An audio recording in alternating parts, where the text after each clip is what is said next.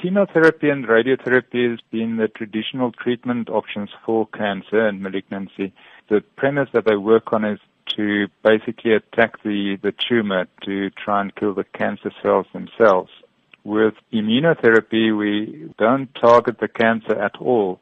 What we do is we target the immune system in the patient to effectively switch it on and specific parts of the immune system. And that would then activate the immune system in the patient's body itself to attack the cancer cells. So it's actually an indirect treatment of the cancer. We are just stimulating the immune system. And how effective is it?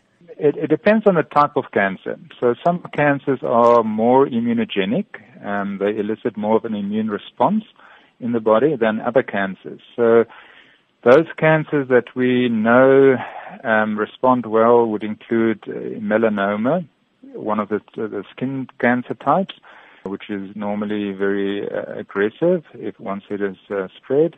And then also other cancers, some of the lung cancers, bladder cancer, a small group of the breast cancer patients, but the majority wouldn't qualify for immunotherapy. So it depends on the type of cancer.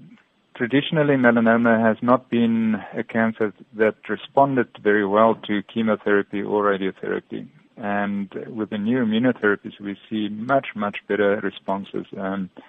Patients living much longer once they respond. And what about any side effects from immunotherapy? In general, it's tolerated much better than chemotherapy. Most patients have very little side effects. The type of side effects, some patients have an immune response in other parts of their bodies. In other words, the immune system that is now being switched on also attacks some of the other areas in your body. So you might get an immune response in your lungs, for example, and get an inflammation response in your lungs or in the joints or in your bowels.